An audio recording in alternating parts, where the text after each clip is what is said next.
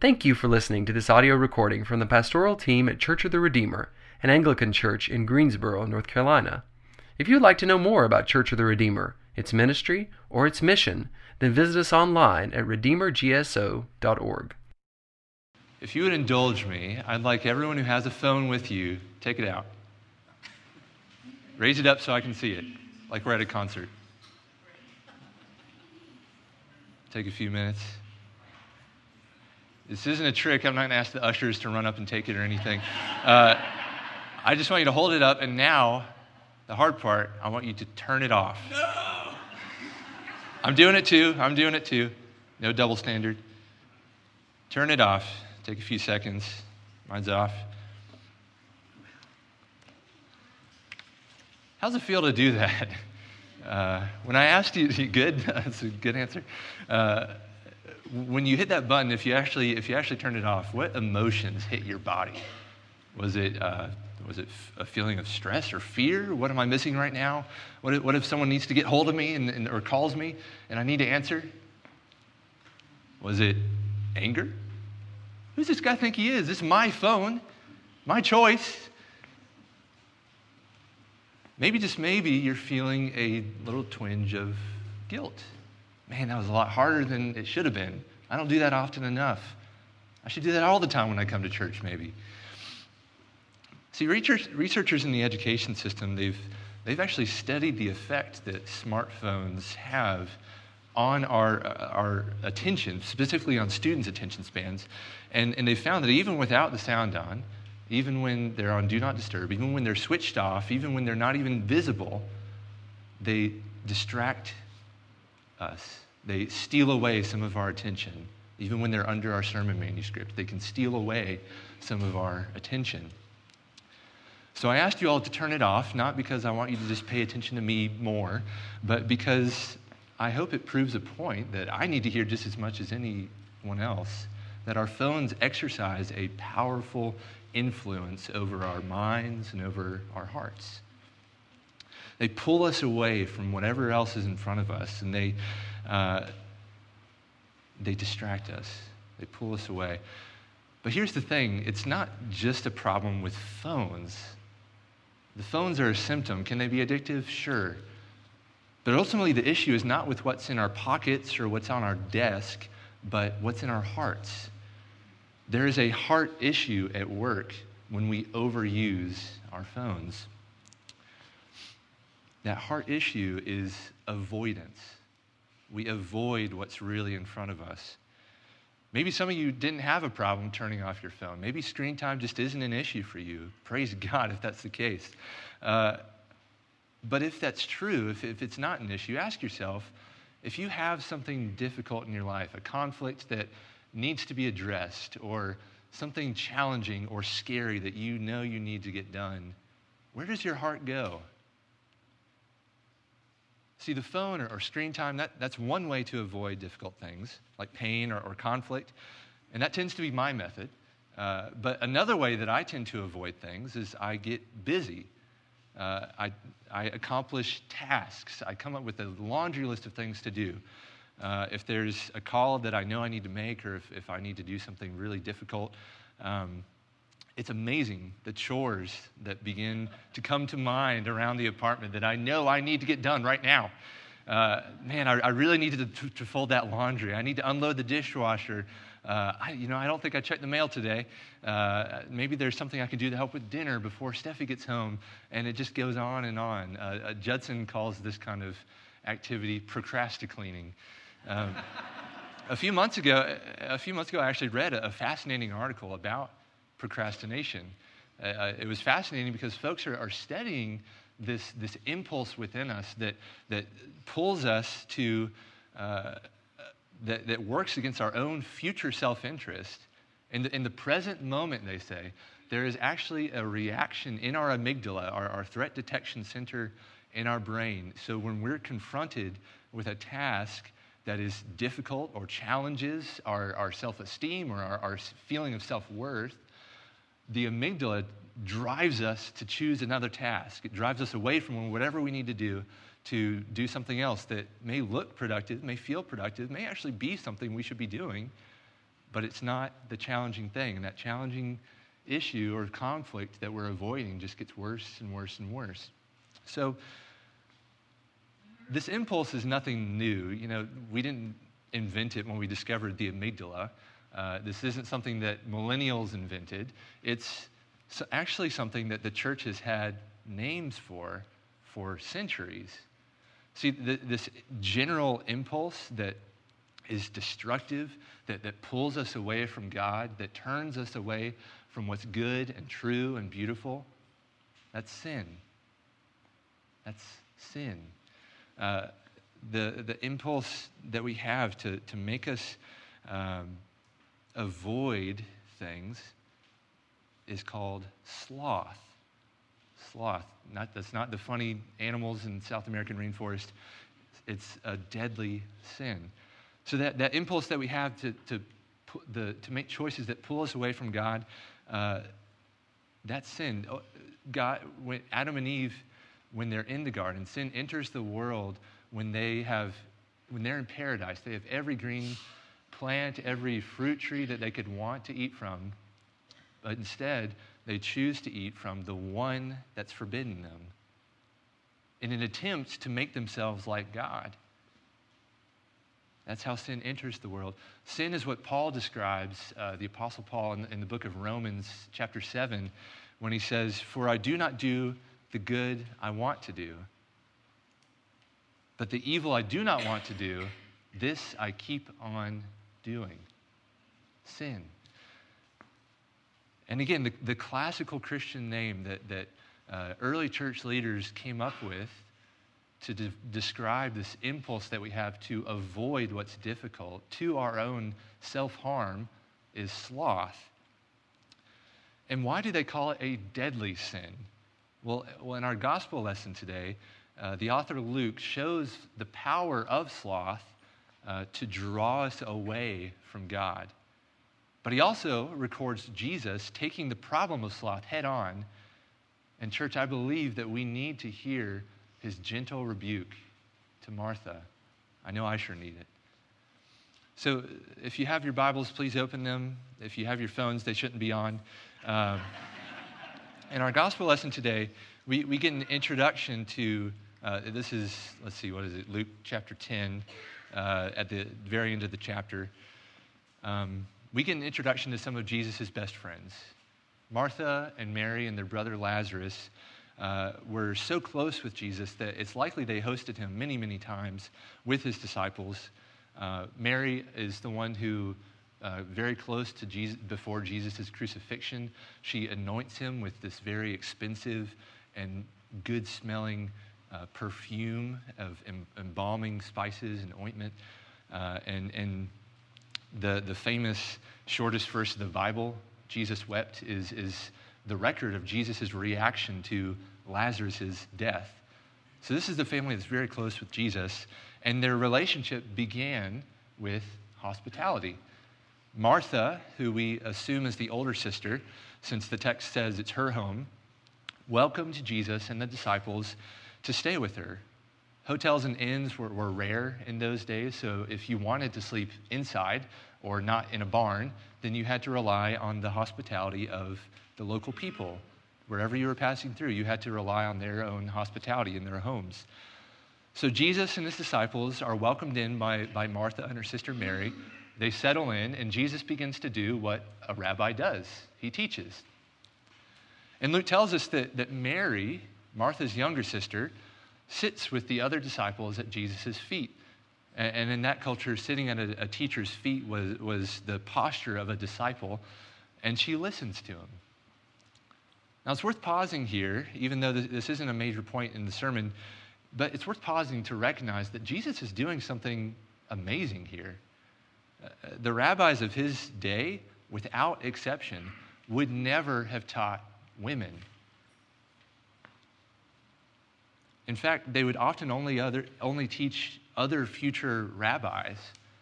So the fact that Mary and Martha are welcomed in to Jesus' teaching, to sit at his feet as disciples, is something very radical and countercultural. They have every right to hear Jesus' words proclaimed and explained. It's worth pausing to mention that. Martha, though, is busy. What we read in this morning in the NIV Bible says she was distracted with all the preparations that had to be made. So it's not hard to understand her reaction. You know, I think if we've grown up in the church, we've heard Martha's the villain in this story, right? Or she's the one that we're not supposed to be like. But if we actually read this with sort of fresh eyes, I think we have to admit that we agree with Martha. It's not hard to understand. Lord, don't you care? My sister has left me to do all the work by myself. Tell her to help me. Martha's got stuff to get done. She has guests. She's a flurry of activity. And here's Mary sitting around like a bump on a log. She's not doing anything. Again, I think if we're reading this honestly, we would probably side with Martha, right?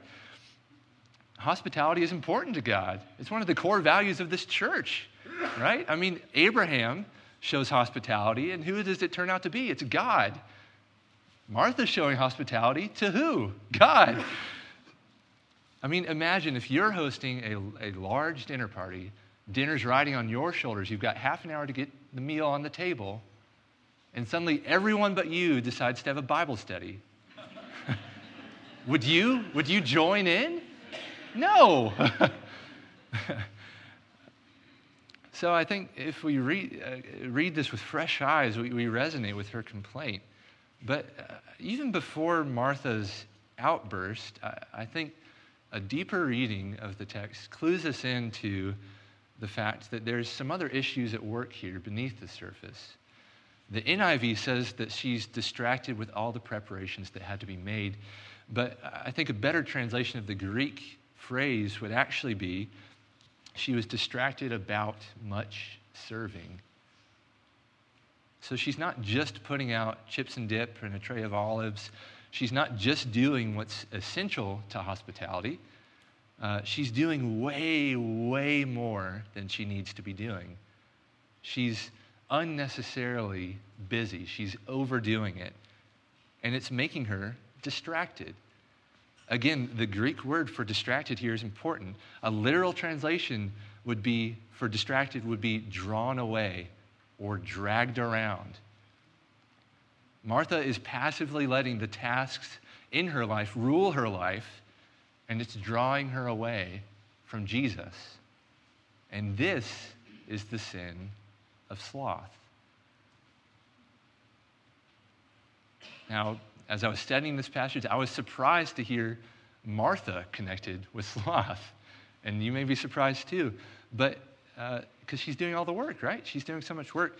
But I think that's because I've tended to, and then probably a lot of us have tended to, equate sloth with laziness. But they're actually two different things. Laziness is just doing nothing, right? You're not paying attention, you're just zoning out.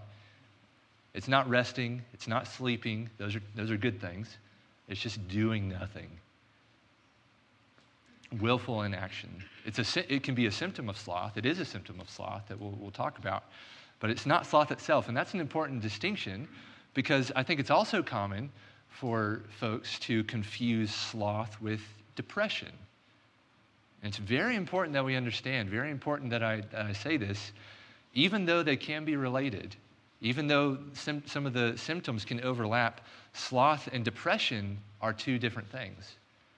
Depression is not a sin, okay? There is clinical depression that is physiological, it may even require medical intervention. There is spiritual depression that, again, can overlap, can look like sloth in some ways, but it's distinct. It may have causes that are outside our own control. And we actually do great damage if we think or if we say that any type of depression can simply be solved by stopping being lazy, by trying harder, getting off our lazy bums and putting our noses to the grindstone. Anyone who has struggled with depression will tell you that does not work.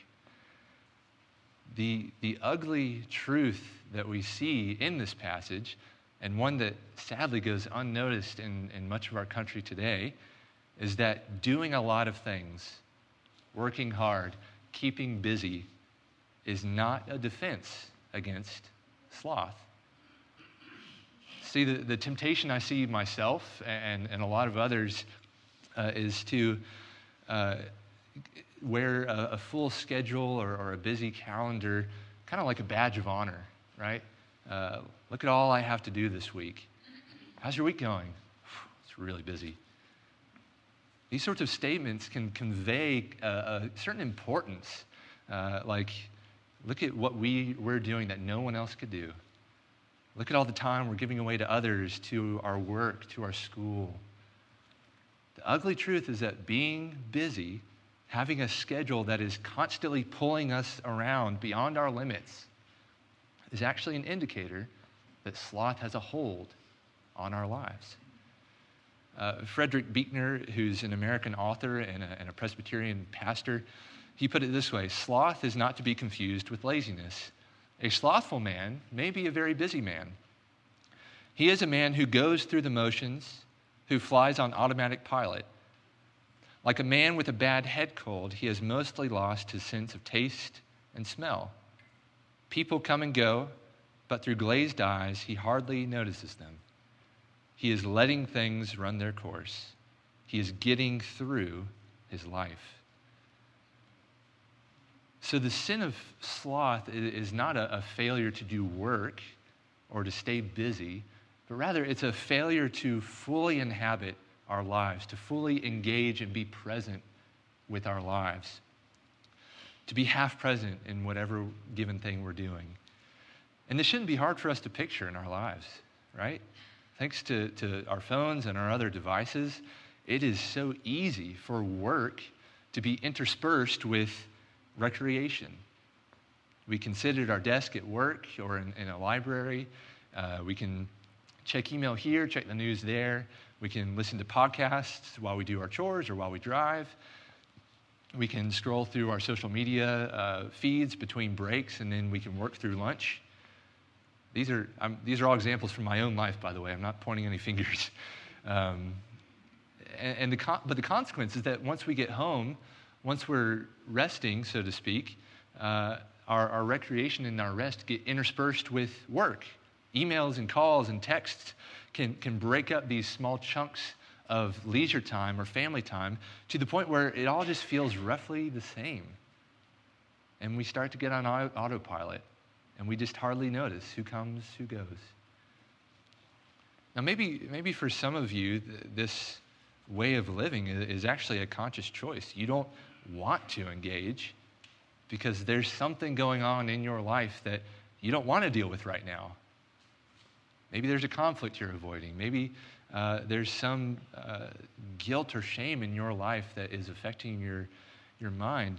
We don't know for sure, but Jesus' words to Martha give a little bit of a sense that she's avoiding something through busyness. There's something on her mind. Martha, Martha, you are worried and upset about many things. But for others of us, this avoidance and this lack of engagement with reality can become kind of just how we live life all the time. We have day after day filled with going from one task to the next, and then we get home, and what do? We zone out, turn on Netflix and zone out. We let things run their course. We get through life.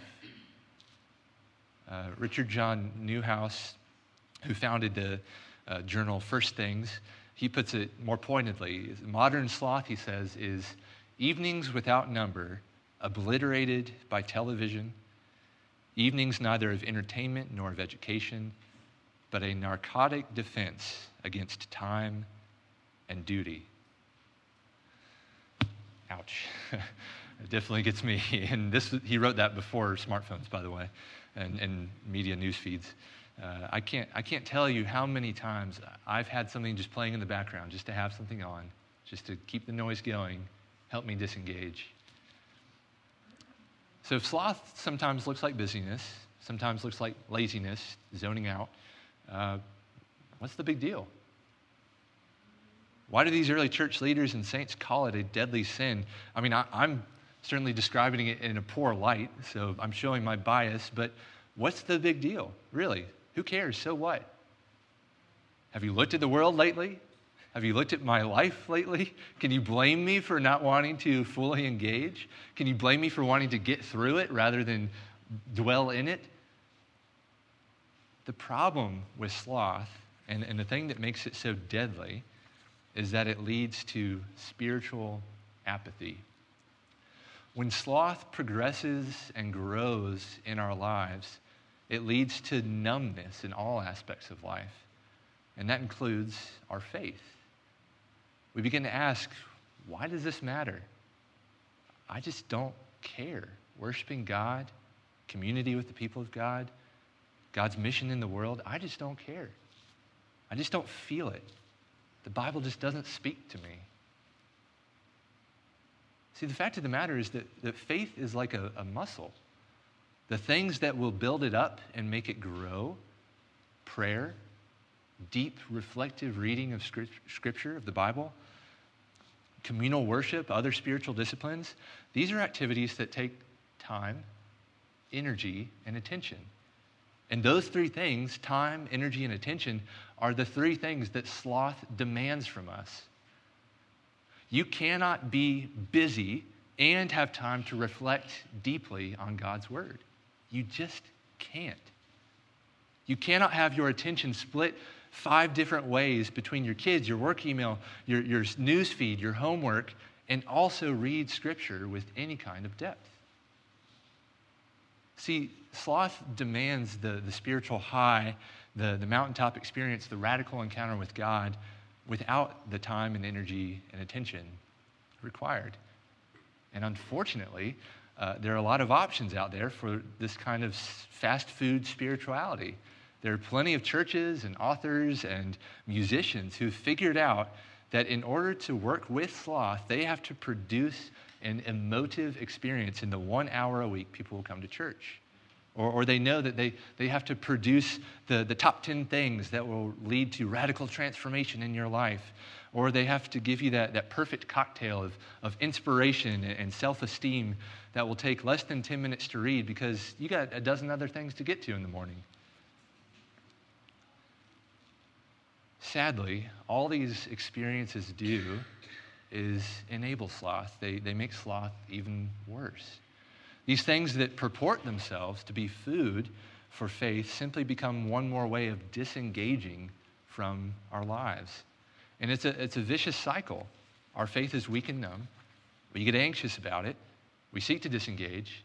Our faith gets weaker and number and so on. Until one day we find that we just don't care anymore.